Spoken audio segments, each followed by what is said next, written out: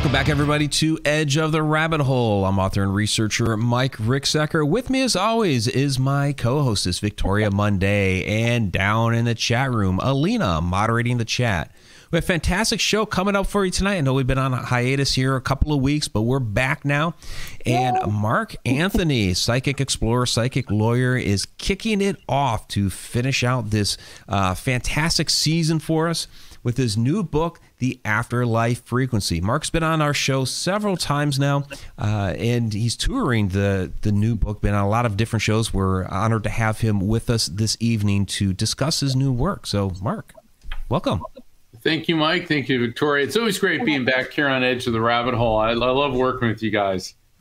Oh, it's always fun to talk we have to you. some fantastic discussions. Yeah, we always have a lot of fun, and you know, it's been very, very hectic. And I know, Mike, first off, I want to congratulate you on the launch of your new book, The Alaska Triangle. I'm very proud of you. You're doing great. Love your work. And I really like your documentary about the shadow dimension, especially episode 1. Now, why is that? Yeah. Oh, yeah, I'm in that one. Thank you for being a part of that. Yeah, you're in the first 2 episodes. So, yeah, really appreciate it. Well, the thing is, well, what the 3 of us have in common is that, yes, we research different facets, if you will, of the paranormal, but we approach it through a scientific lens, and we don't jump to conclusions. And with my book, The Afterlife Frequency, the reason that it's different from other books written by mediums is because I've started analyzing the different forms of spirit communication, which I call interdimensional communication. And I think that's, you know, a big part of what we talked about in the Shadow Dimension documentary. Yeah. And what I mean by that is we live in the material world dimension, and then the other side dimension is another complete world, if you will. And traditionally, mediumship, visitations, near-death experiences, deathbed visions, shared death experiences, out-of-body experiences have all been treated separately, and they're not. Mm-hmm. There is a similarity between all of them that involves energy transfer and frequency alignment, and all of them can be explained through sound scientific principles, and which is through quantum physics. So that's what I've done here, is shown the commonality about how we in our material world dimension can raise our brainwave frequency to a higher level, so we get a match with the afterlife frequency. And that is the basis for these different forms of communication with the spirits. Yeah, absolutely fascinating. And I've always appreciated, Mark, how you do take a more scientific approach to these matters. You know, you're a psychic medium. You go by the name psychic explorer, psychic lawyer, given your background and the things that you've gone out there and done. But a lot of times people, when they think of psychic medium, and I hate using this term, but I'm going to use it, think of, woo-woo stuff. But you're not all the woo-woo. You get, deep into a lot of these scientific facts, and you blow my mind away a lot of times, especially like, when we had you on the Shadow Dimension, and you're getting into all of these, very specific things. And it's like, this guy really knows his stuff. My father was a NASA engineer, and he was also a medium. My mother was also a medium. So I grew up with mediums as parents, and they were anything but woohoo. Mom was a commercial illustrator or fashion designer. Dad was a Navy SEAL who became a NASA engineer. But at age 3.5, I started seeing spirits, and I remember Mom going, "Oh, he's got it," and Dad going, "Oh, he's got it." Well, they were very concerned about what could happen to me, and my father's sister. See, my mother was a medium, and her maternal grandmother, Giovanna, was a medium. And my mother's family came over from Italy.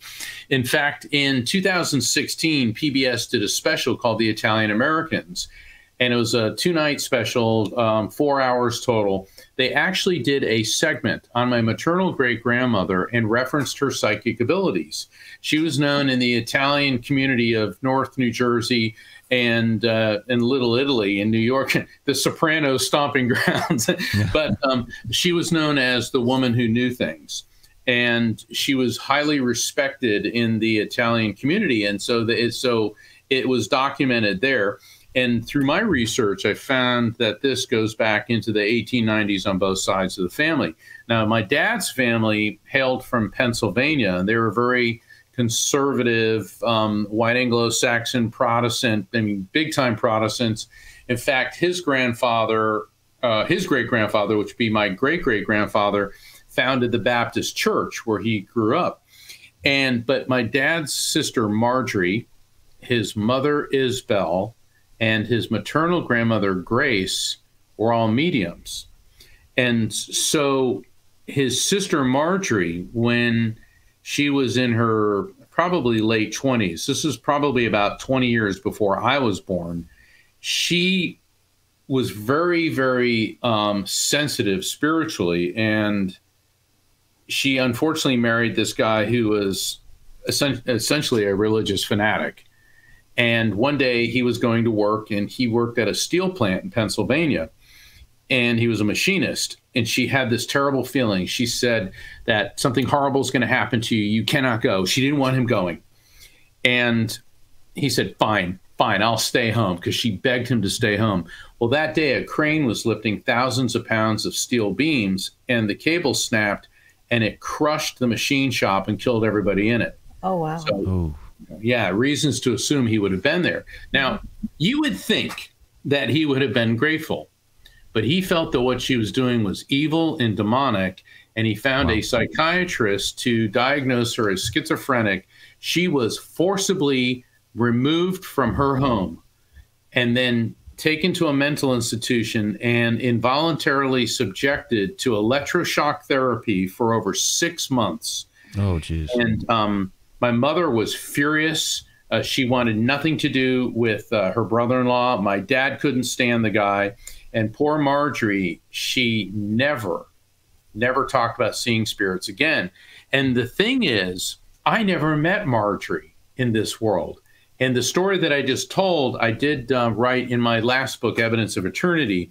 But in the Afterlife Frequency, my new book, Marjorie is back, because when she shows up, she comes to me, I know something's up, and I got to be on my toes. And it's really cool, because I remember when I was doing a reading for my dad a few years before he died, and I said, well, there's this woman coming through, and she was like white blouse, skirt, real tight waist, and she kind of reminds me of that movie star from a long time ago, Katharine Hepburn, real smart. He goes, my God, that's Margie.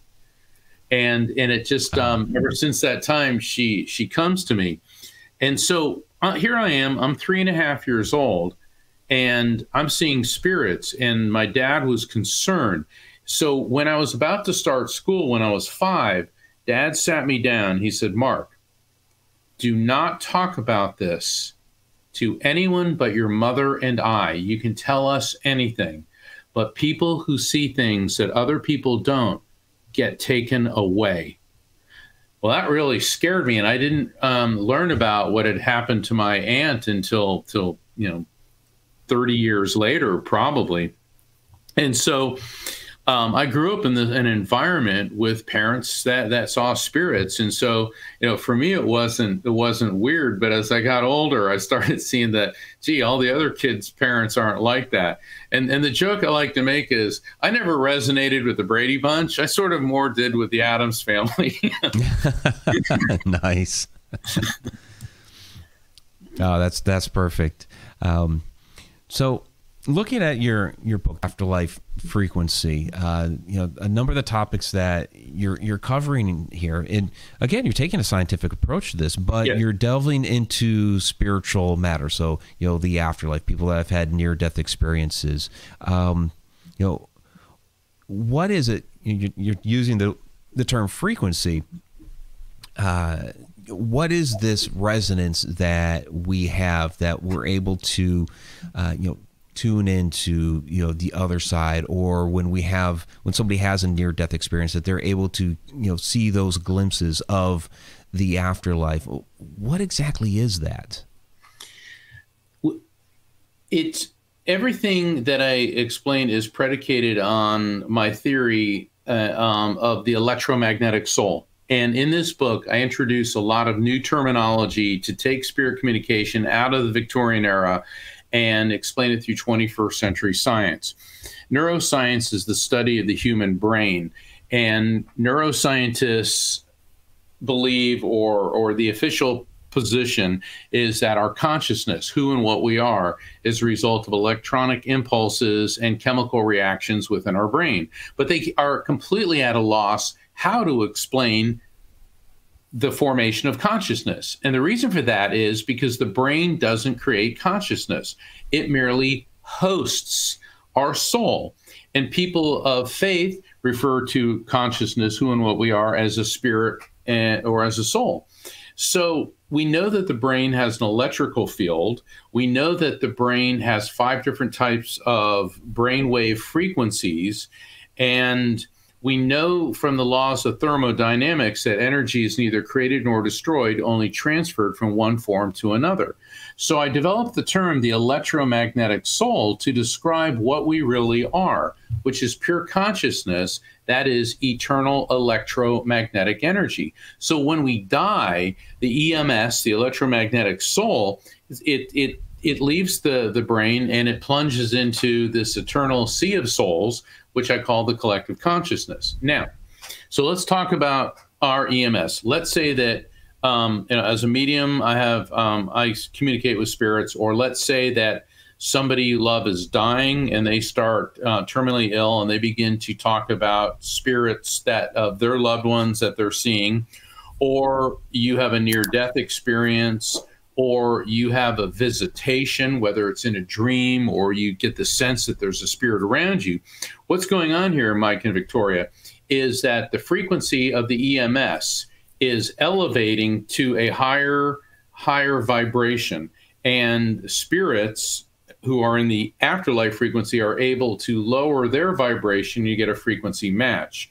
And there's the 5 types of brainwave frequencies are gamma, beta, alpha, theta, and delta.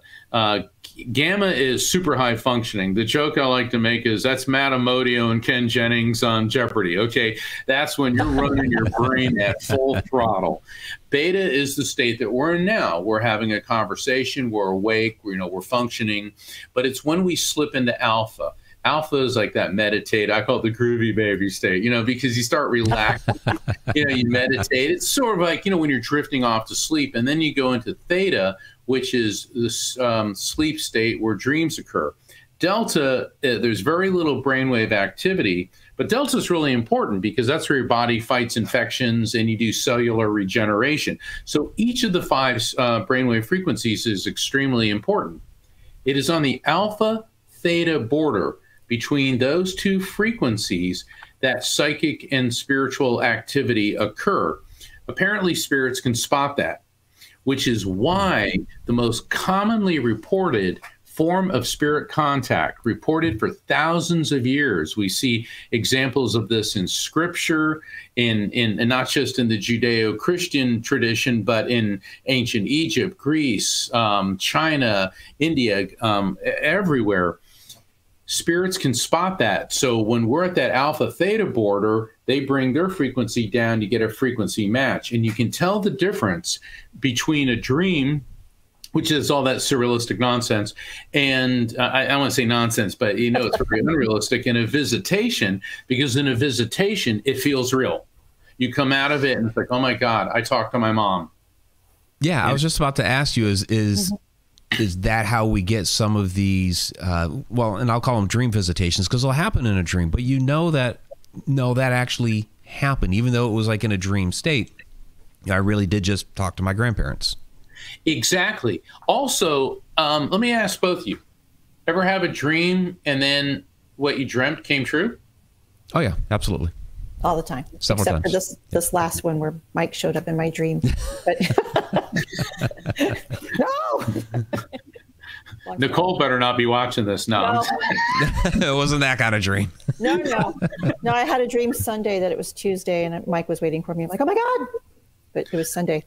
But the thing is, there's a reason why that happens. Electromagnetic soul.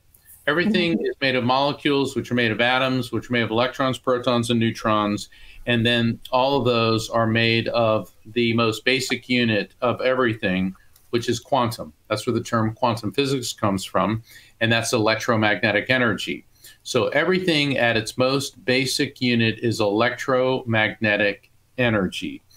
And quantum physicists theorize, and it appears they're getting closer and closer to getting a definitive answer on this, that on the quantum level, time as we know it does not exist. Past, present, and future are a very fluid and a very relativistic occurrence. In other words, that's why spirits can see the future, because they're electromagnetic souls. They're able to tap into this vibration to perceive events that you and I would call the future. And when you're in that alpha theta state, you are naturally tapping in to that subatomic quantum level, which is enabling you to discern future events. So that's what accounts for deja vu, premonitions, and those type of activities. And everybody is capable of this to varying degrees. So these are some of the things that I explain in the afterlife frequency. Okay, I have a question now. Sure. Okay. How do I phrase this? I work in a very technical, very serious, very you don't screw around job. So my brain is very square. But when I get off work, I'm in the woo-woo field, and I kind of like it. And, non-hallucinogenic. But is that like a theta, what do you call it? Alpha theta? Yeah, because when I'm walking along, just last week, we went to some historical thing. And man, I was picking up messages, and I was telling the head of the Historical Society. He's like, really? And so I would tell him what happened, and I'd point to a picture, and he goes, well, yeah, that's what happened. So sure, the woo-woo state is kind of fun. And how does that apply to Rift? Because I never really, sorry. The daydream state. It's the daydream state. See, when you go into a daydream, you're drifting into alpha. Yeah, because I never really trusted, because I would hear things all the time. And I did a past life regression not too long ago with Ariana, and she's like, oh, yeah, you're connecting to the collective consciousness. Yeah. Well, the collective consciousness is the afterlife frequency is part of the collective consciousness. Mm-hmm. And, well, all right, the raft technique. Well, I was trying to explain, because I'm not trying to turn people into mediums. As so many of my colleagues are like, become a medium. Look, we're not all mediums. Like, we're not all professional baseball players. We're not all mathematicians on the level of Elon Musk. We're not all, concert pianists. Yes, I can bang around on the piano, but do not expect Rachmaninoff to be coming out, or Billy Joel for that matter. I mean, it's just not going to happen. Be that as it may, I can still bang around on a piano, so I can have the experience. Because, as I explained, we all have the same physiology, basically, and there's two sections in our body which are highly sensitive to vibration and frequency: the pineal gland in the brain, and the solar plexus in the top of the abdomen, which is the second most complex bundle of nerves and ganglion outside of the cerebral cortex in the body. And that's why you get those gut feelings. Mm-hmm. Okay, women's intuition, for guys, it's gut instinct, because that's more Harrison Ford. That's right. More more Samuel L. Jackson, gut feeling. Because what's happening here, you have this extremely complicated bundle of nerves. So, Mike, you're a parent. All right. Do you ever get a feeling something bad's going on with one of your kids, like they may be in danger or something? Oh, sure. And yeah. Well, do you think that's just a fluke? Absolutely not. You're picking up on it. And where do you feel it? You feel it in your gut. Talk to first responders. Talk to military. Okay. They'll all tell you got to trust your instinct. And then with the pineal gland, this gets really cool. And I know we've talked about the pineal gland on this show.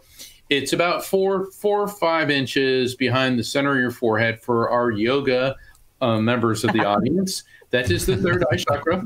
And but there's a reason they call it the third eye chakra, because the pineal gland regulates our ability to perceive light. It also regulates our brainwave frequencies. It produces the hormone melatonin, controls our circadian rhythms.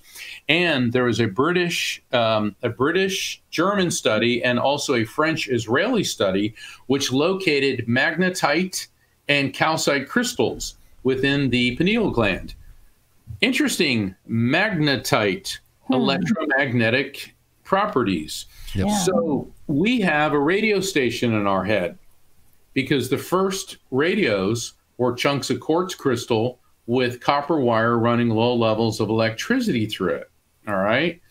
So this is all nice to explain. So I'm trying to figure out now, how do I explain this? How do I explain to people who are not mediums or psychics how they can get the messages from spirits? Because we're being bombarded by them all the time. So I'm working on my computer. I'm working on this book. Boom. Writer's block. Okay, when you hit writer's block, it's like useless. I just couldn't get through this. I was like, oh, God. So I thought, all right, I'm going to go for a walk on the beach, clear my head out. So I'm heading down the driveway towards the beach, and all of a sudden I start getting cold chills and tingles.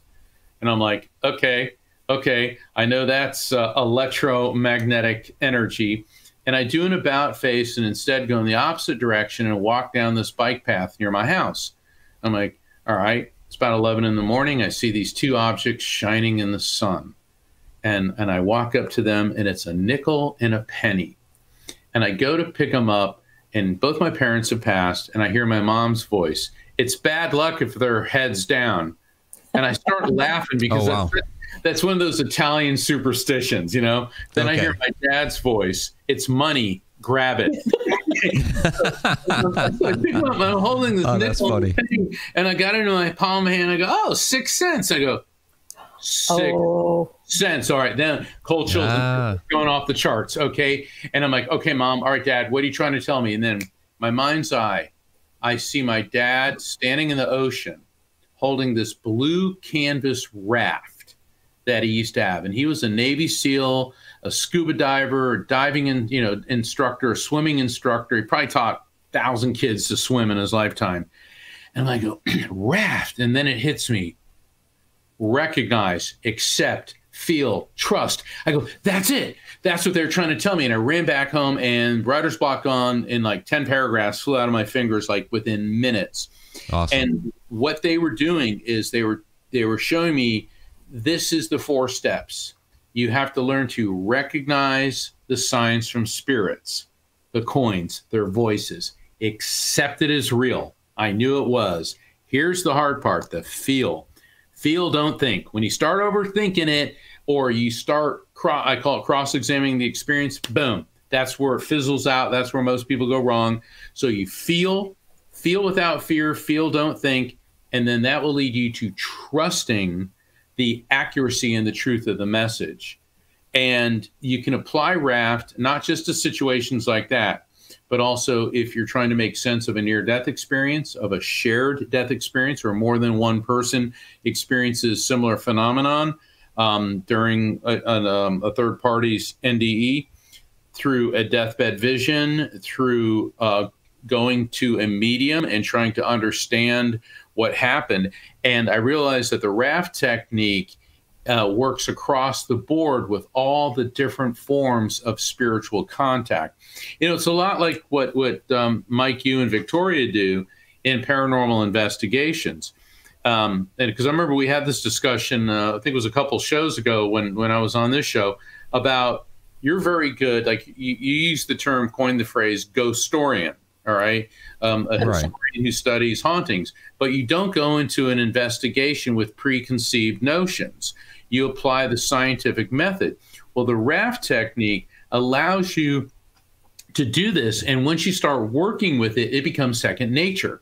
So that when you do encounter some type of spiritual anomaly or energetic fluctuation, and you let the situation flow so you can recognize it, accept the experience is real, feel it without fear, and then trust the message.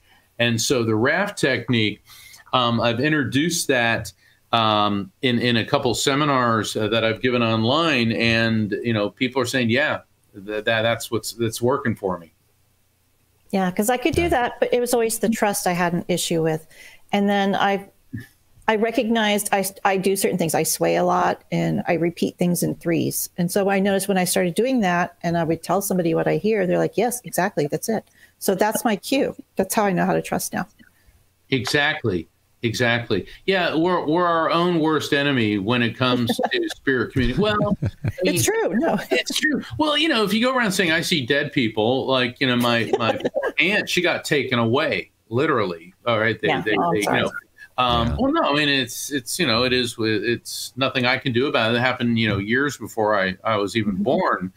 And then, people today, oh, you can't do that. I love when people, that's impossible. You can't do it. And I go, well, by all means, please explain to me your vast knowledge of quantum physics, energy transfer, frequency alignment, and the collective consciousness. By all means, please explain that to me. It's usually exactly. Mm-hmm. Yeah. That's absolutely fascinating. So we talked a little bit before the show that you're not going to tell the story, but it is a fascinating story because I haven't had much time to dive into the book because I was on the road for a couple of weeks, ordered it while I was on the road, and it was there when I showed back up, and then I had my own book release. But the first chapter talks about synchronicity and all things in the universe being connected. And again, I know you can't tell the story. Everybody pick up the book. It's a fascinating story, chapter 1. Yeah, what can you tell us about synchronicity? But I can tell a story that flows from that one. In chapter 1, it starts with a story of an adventure, for lack of a better term, that I had with in Bangkok, Thailand, and it involves my best friend Billy.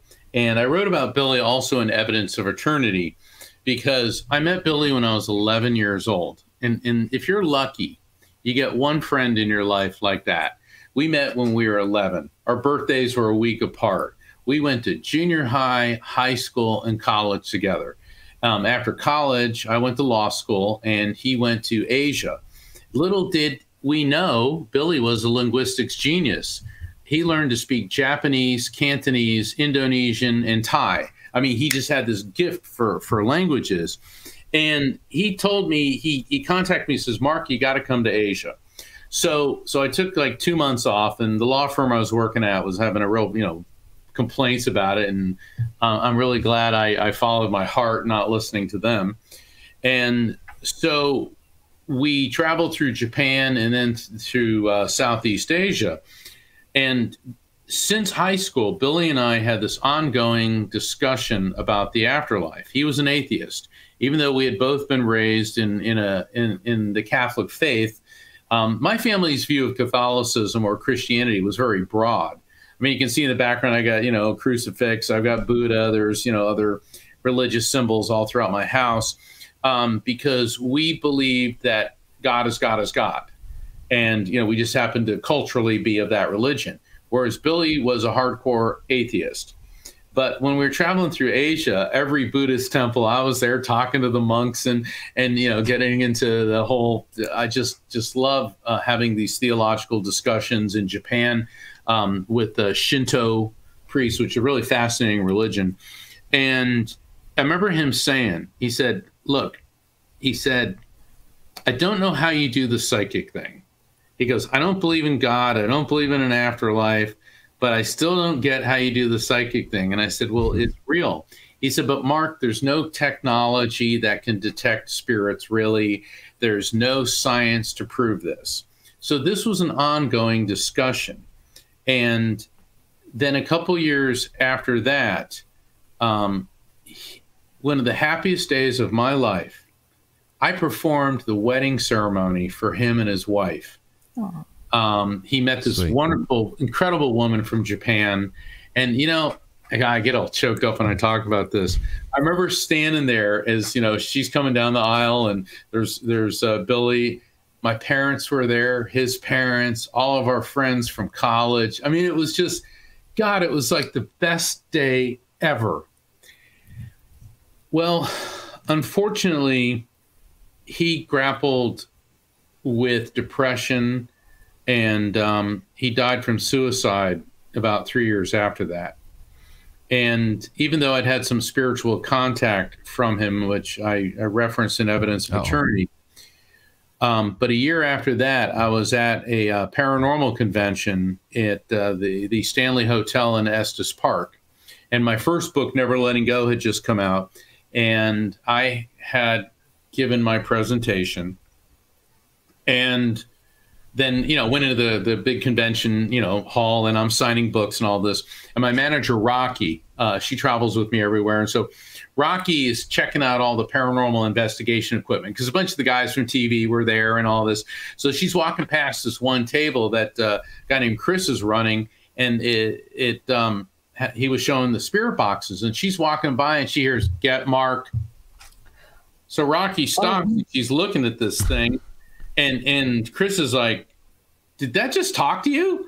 And it says, "Get Mark" again. And he goes, "Do you think he means your Mark Anthony?"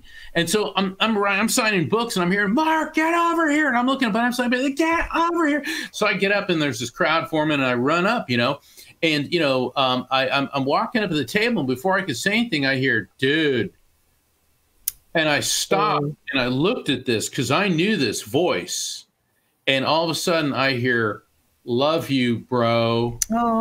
Oh. And Rocky looks at me, she goes, "Dear God, Mark, that was Billy's voice," because she knew him too. And tears start coming out of me. And then and thing is, we grew up in the surf culture of East Coast Central Florida. He always called me dude and bro. And I remember at the Bangkok International Airport, I was going back to the States. He was flying to Singapore. He hugged me and he goes, "I love you, bro." It was one of the last things he ever said to me. And his voice came out of this machine. Now, I'm the medium, and I'm used to doing this stuff that freaks people out, but now it was happening to me. And then I started thinking about it. And this is a chapter in my book called The Unfolding. When you have a spiritual experience, you have the raft, use the raft technique. Think of a spiritual experience like a flower. It blooms, blossoms, and unfolds. It can take hours, days, weeks, even years. And it dawned on me, he chose technology and science. The atheist chose technology and science to communicate with me and to say things in not only clearly, but where more than one person could hear his and identify his voice. And that got the wheels churning that I have to write a book to explain how this happens, why this happens, and where this happens. Because that wasn't just a random spirit popping through. This was part of a much larger picture to get me on the path to write this book. Perfect. That's awesome. That's a really special story, Mark, that it was your friend that basically set you on this path. Yeah. To write this. That's just amazing. And he was like my brother, and I can't believe I actually got through that without breaking down, because,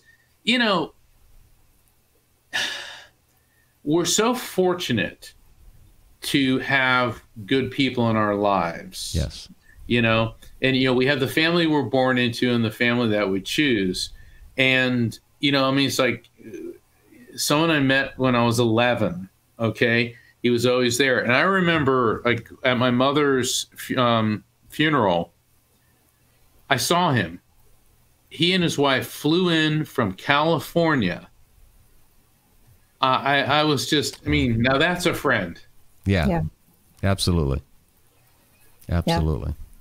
Yeah, I understand, because I had the same thing happen when the Ovilus first came out. I was at some little Paracon thing, and they were passing it along, and it said blue, and whoever was holding it was like, Jim's favorite color was blue. And I'm like, yeah, right. And they would pass it along, and the next one would say bird. Like, oh, he loved birds. I'm like, this is just woo-woo. It got to me, and it said Cheryl, and that was my best friend. I was like, okay, somebody take this. See, there you go, raft. You recognize the sign, you accept it as real, you felt it without overthinking, and you trusted it. And see, that's how this cast works. it away. Yeah. So, I mean, and the thing is, these things happen to all of us. The question is whether or not you're paying attention. So these are some of the things that I explained. That's an example of what I call spiritual situational awareness. Being aware of everything that's going on around you, not just in the physical sense, but also in the energetic spiritual sense as well.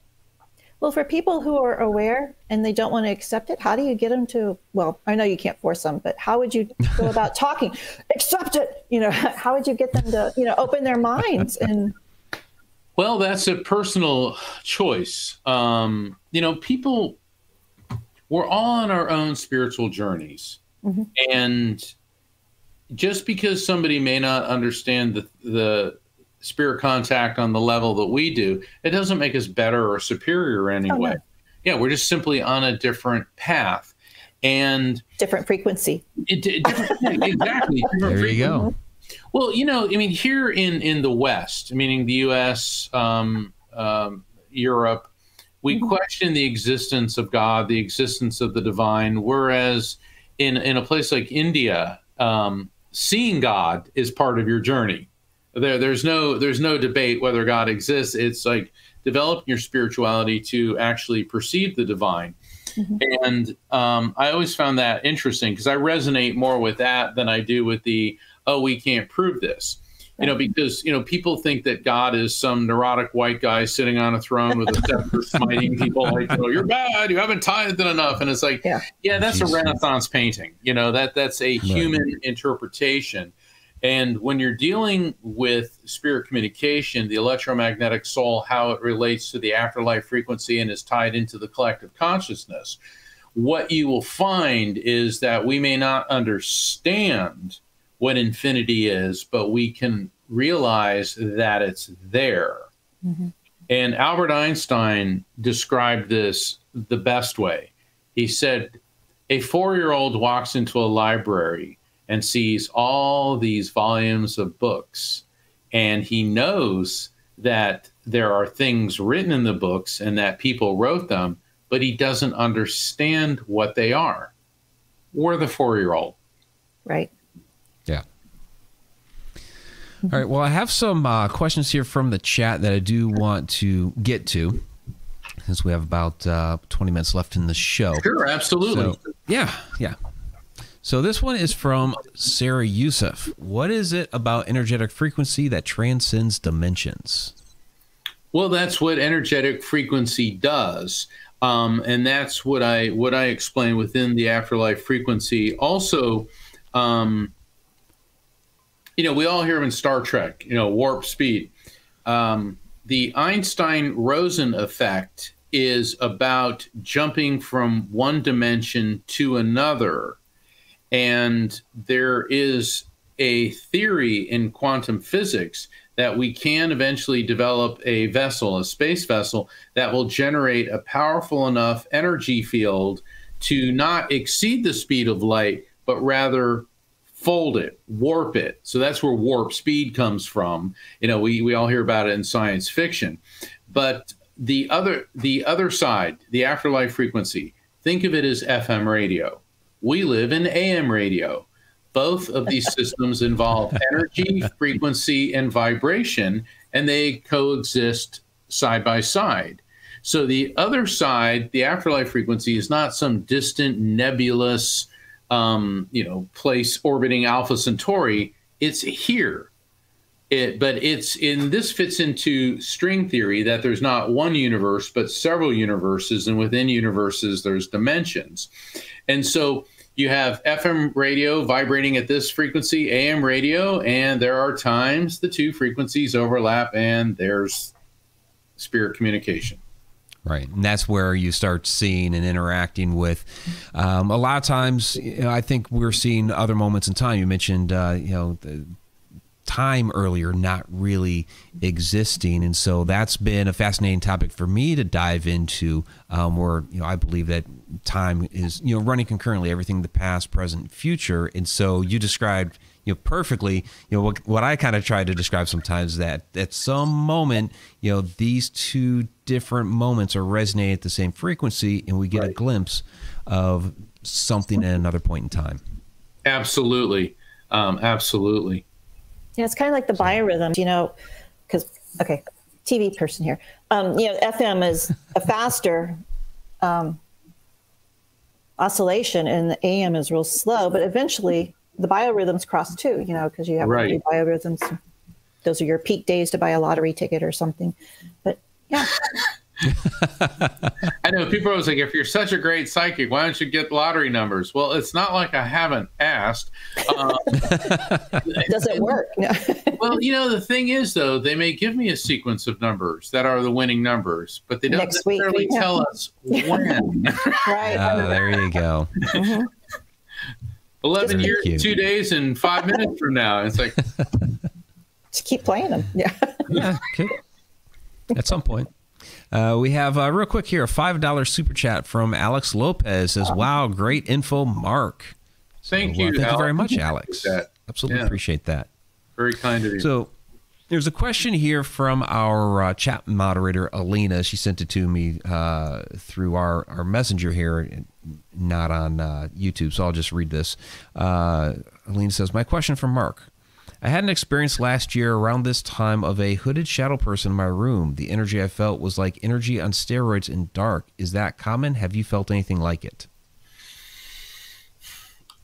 I've done readings for probably 15,000 or more people, and since multiple spirits come through, I've dealt with easily 100,000 spirits. And it's easy for us to jump to conclusions if something appears dark and shadowy that it's evil. It's like, people walk into an area where there's a lot of EM activity and they get cold chills and tingles and immediately assume it's evil. That's what's going on here, is you're either interfacing with a residual energy echo, because matter retains vibration. So say like you walk into a place where there's been a murder, or you walk maybe into an Egyptian temple where there's been all sorts of things like Mike just did. Okay. And so you're picking up on that. And it's very easy to assume that this means it's dark and evil, because the physiological response that you're experiencing is the same as the flight or fight response. So that's why people immediately assume spirit communication is evil, because what's happening is, remember, we have an EMS, electromagnetic soul. We have a nervous system, operates on electrical impulses. And now you have an EMS or a group of them from spirits, and they're reaching out to you. And when their energy field interfaces yours, cold chills, tingles. Okay. And once you start doing the raft technique, you go, oh, spirit's communicating with me, as opposed to, So. Wait, we're not supposed to do that? Oh, man. Well, it's like we've seen a lot of the it's the woo-woo, Well, it's woo-woo. Well, and I understand people fear what they don't understand. Exactly. People fear the unknown. And so when, once you start analyzing this phenomenon, so maybe is that entity that you're seeing, is it hooded and dark, or is your brain filling in the blanks? And you have to be careful there too, because we all have it's funny, like when you look at depictions of the Ghost of Christmas Yet to Come in Charles Dickens, it's a hooded figure, which looks like the Grim Reaper. Right. And then you look at the Dementors from Harry Potter. Okay, so you have this archetype that transcends, and this has its origins in Charon, the boatman on the river Styx. Right. In Greece, that would ferry souls from the land of the living to the underworld. So this is an archetype that we jump to conclusions about. Maybe, I could go on and on about this, but I caution people, just because they see something like that, don't jump to the conclusion that it's evil. And if you feel like maybe it is, here's what you do. Envision a beam of white light. Okay. I always tell people, like on Star Trek with the transport, and I have people, I don't like Star Trek. All right, it's fine. A spotlight, all right? A beam of white light, and say, the white light of God flows through me, with me, and around me. And just fill the room with white light. Remember, spirits are not in charge. You are. Mm-hmm. You define the parameters of the contact, not them. If you feel that a spirit is being intrusive, then you invoke the white light and ask them or insist that they leave, and just envision the white light expanding, engulfing your room, your home, your whole neighborhood, okay? You're in control. And that's where a lot of people go wrong. They think, I'm not in control. No, you're in control. Mm-hmm. Spirits are not here to frighten us. They are not here to control us. They are not here to tell us what to do. They will present suggestions and they will present guidance. We know the difference in the raft technique between, there's a lot of people out there, these so-called shamans that, believe in inciting insurrections and twisted, members of religions that get morons to fly planes into buildings and things like that. Those messages are not coming from the divine. Those messages are not coming from spirits.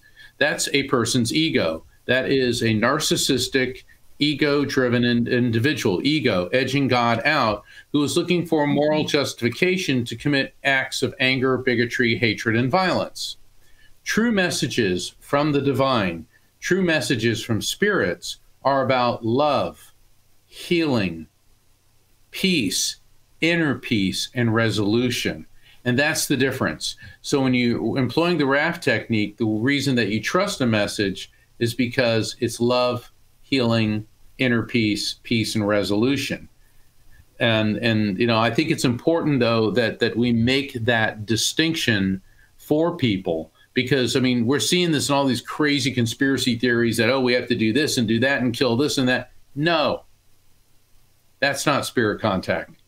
That's the human ego. That's not the spirit. That's the ego. Mm-hmm. Fantastic. So I liked how you brought up the Grim Reaper and Karen, because I'll get asked about the Grim Reaper with all my shadow person work, and I'll just kind of, it's kind of flippant, but I'm like, he's a guy doing his job. Well, yeah. Mike, you've studied enough of the shadow phenomenon. Are they evil? Maybe some of them aren't warm and cuddly, but maybe that doesn't make them evil. Is a shark evil? Is a bear evil? Or is it doing what a shark does or doing what a bear does? Right. Exactly. So the raft technique, you can find that detailed in the Afterlife Frequency, correct? Absolutely. And I give some exercises people can do to develop that. And, all of my theories, all of my explanations are illustrated by stories. I want this book to read like a juicy novel, because I suffered through the most boring books in law school. Oh, my God. And then the practice of law, I'm reading these opinions written by judges who maybe had sort of kind of brilliant legal minds, but with no gift whatsoever for writing. And it's funny because I remember I discovered a judge, and he's one of the greats. It was back, I think, in the 1920s, 30s. His name was Judge Learned Hand. Now, when you name your kid Learned Hand, they better go to law school and become, right. A judge. And all I can think is he must have gotten beat up every day on the way home from school. But Learned Hand wrote the most beautiful opinions. The guy really knew how to write. So here I am in the law library, and I'm studying federal basic income taxation. In other words, the Internal Revenue Code. Exciting stuff. It's required because, if you can get through this course, then you'll be able to read and understand a statute. And I remember one day I was just sitting there and my brain was ready to just close down. And I turned around. It was one of those, and there's this book, and I pull it out, and it's quotes from famous judges. And I open it up, and it goes right to a page, and there's a quote from Judge Learned Hand. And he said, and I'm paraphrasing, that the Internal Revenue Code is a fantastic labyrinth of cross-exception. No, cross-reference to cross-reference, exception upon exception that dance before my eyes in a meaningless procession. And I started laughing, going, man, do I feel better about myself now? Nice. So I want to grab another question here from the chat. And you were talking spirit communication earlier, and actually not too long ago. So Sarah Yusuf with another question here. With spiritual contact, how do you develop your own spiritual language and communication? How do you know it's legitimate? Well, you do it enough and you start seeing reoccurring patterns and symbols. And, a symbol like, all right, we were just talking about a shadow person. Mm-hmm. One, Mike and I may look at it and say, okay, that's a shadow person. Someone else, it's evil, And, when I have encountered shadow people, and the first time I saw one, I have to admit, the Catholic in me arose. All right. And I got that cold. Right. So I said, hold on. And then I discovered it wasn't evil at all. It was actually this young lady's grandfather who was reaching out to her. And that's simply how he appeared. But you'll see certain symbols. And for people who have had readings with me, for example, if I see an apple can mean, well, either you love or hate apples, but most people like apples. But apples to me usually mean the month of September, because for some reason yes. I associate, picking apples in September. But it can also mean someone who's a teacher. You give a teacher an apple. And the other possibility, and this sometimes comes up, particularly when I see a Macintosh apple, that person, that's the type of computer that they use. And people say, well, that seems like rather vague. Well, think of the sound there.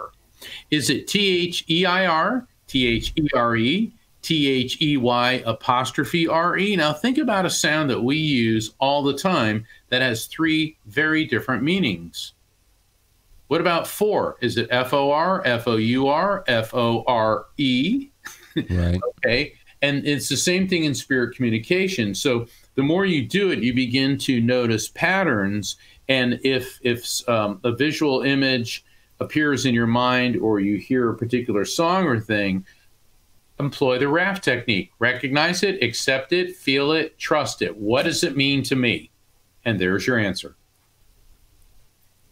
Fantastic. One more question here from the chat. This is from Julie Claire. What happens at death? What role does EMS play? Julie, great question. That is a huge part of what I discuss in the afterlife frequency. Think of your EMS as a drop of water. And when you die, that drop of water leaves your brain and plunges into the eternal sea of souls that I call the collective consciousness. And so you maintain your individuality, but now you're linked to other spirits, linked to other spirits, linked to other spirits. You're basically patched into this cosmic internet. And the thing is, that's why when spirits come through, they're not limited to who or what they knew in this world. I get spirits giving me medical information about people. And yeah, I have a basic understanding of anatomy and physiology, but I've had readings where they come through and start talking about these genetic markers and things like this that I don't understand, and I'm explaining it to the person, and then they get back with me and so we went to the doctor and they found exactly what came through. And that's because healing is a gift from God, from the divine. I'm just the conduit. I'm just the radio, okay? And so that's part of the collective consciousness, and the EMS is part of that. So I hope that answers your question. So are you saying the collective consciousness is really the Borg? Mm-hmm. Well, the Borg... kind of? Well, because it's all connected. It's all interconnected, but with the Star Trekian reference to the Borg, the individuals there were not individuals. They lost their individuality, whereas the gift that we are all given is our consciousness, our electromagnetic soul, our unique sense of individuality and free will. So when we go into the collective consciousness, we're still individuals? We're not? We are still individuals, but we are interconnected. Yes. Okay. Cool. And here's the thing. Nobody has all the answers. I have insights, but with all the readings that I've done, and they've told me, it's like, yeah, we're individuals, but the best I can say is they always say how wonderful it is and how it's really cool. And you get to learn all this stuff in the speeds that they move at. and what they can experience are so far beyond anything we can even begin to understand in this material form. Okay, good to know. So we're coming from this collective conscious into this body, which would be a vessel. Right. Upon death, we go. I'm knocking stuff over here. Upon death, we're going back to that collective conscious. What brings us back here? Do we know? Once again, I don't have all the answers because I this is going to be purely theoretical. It appears that we can experience things in a finite form that you can't when you're pure energy. Pure energy, it doesn't get old, it doesn't get tired, it doesn't get sick, it doesn't die. And in finite form, clearly we do all of those. And, my question is, well, why do we come here to suffer? And I've asked them, and they said that, why do you worry of such things? You need to focus on what you're doing where you are to learn the lessons that you are presented with. And I'm like, yeah. You always say stuff like that, but come on. And it appears to have a direct correlation, what we go through here, with the frequency that we go into when we leave this world. So as it's been presented to me, that let's say Osama bin Laden, an Adolf Hitler, or some macabre killer is going to go into a much different frequency than Mother Teresa, or Gandhi is going to go into. And I'm not saying that there's a hell or a heaven, and that the frequencies that you go into are not a static place. And the idea of multiple levels to the other side is not purely my idea. I mean, all the religions have these. I mean, I think Islam has 3 different levels of hell. The Mormon, the LDS Church has 3 different levels of heaven. I've heard about 7 levels of paradise. The Hindus have multiple levels. Christianity, there's heaven and hell, but then there's purgatory. There used to be limbo, but it got canceled. So when did that happen? I missed that. I think that was the Vatican II Council during the tenure of Pope John the 23rd. But at any rate, I was back in the 60s. Where have you been, Victoria? I've been out in the woo-woo. I mean... But and the thing is, when I say stuff like that, I always get emails from people. I'm just making a point. Is that people who've been studying the afterlife for the last 5,000 years have noted through their experiences and contact that there are multiple levels, which we now would refer to as frequencies to the other side. And so what happens with us here seems to have a direct bearing on the frequency we go to the other side. So once again, Mike, that's my opinion based on my research and observations. So is that the same thing as karma? You do your karma each time, or yes? Oh yeah. Okay. There's a lot about karma. There is a lot about karma in the afterlife frequency. I was waiting for you to come to Houston so I could get an autographed copy, but I will do my very best. Okay. Well, let's talk about that. We got a couple minutes left here in the show. So, where all are you going to be, and where can people find you? And of course, where can they find the book, The Afterlife Frequency? Well, you're welcome to visit my website, afterlifefrequency.com, and you can purchase it there. The hyperlink will take you to Amazon. It's at all fine bookstores. You mentioned Houston, Body, Mind, and Soul in Houston, For Heaven's Sake in Denver, East West Bookshop in Seattle, Aquarian Dreams in Florida. Those are a couple of my favorite bookstores, but Barnes & Noble, all fine bookstores. And I do have a spirit communication event coming up on Saturday, October 30th. It's a Mark Anthony's Hallows Eve Spirit Communication event. It'll be an online event where I'll be connecting many of the audience members with their loved ones in spirit. And you can find out about that through going to my website or my Facebook page. You can all get to all that through my website, which is afterlifefrequency.com. Go to my calendar of events, click on the calendar, it'll show you there. And it's being sponsored by Bright Live. They're presenting it. And that is going to be Saturday, October 30th at 7 p.m. Eastern, 6 p.m. Central, 5 p.m. Mountain, and 4 p.m. Pacific. And I've been doing a lot of these since COVID. And people say, well, how can you do that? Why? Because electromagnetic souls and everything in the electromagnetic spectrum moves at the speed of light, which is the same speed as a phone call, the same speed as electricity, and the same speed that this show is being transmitted through on radio waves, all of which are different forms of EM energy. So there you go. All right. Well, thank you so much, Mark, for joining us again, giving us some insight into your new book, Afterlife Frequency. Everybody, pick this up. We have on YouTube here. The link is down in the description to go ahead and grab it. And for those of you that are listening later to the podcast or the syndicated shows that will run on KGRA Radio and KPNL, you can go to afterlifefrequency.com. So again, Mark, thank you so much, my friend. Thank you, Mike. Thank you, Victoria. And thank you, everyone, for tuning in. Many blessings. All right. It's always fun. Have a great night, Mark. Thank you again. Thanks.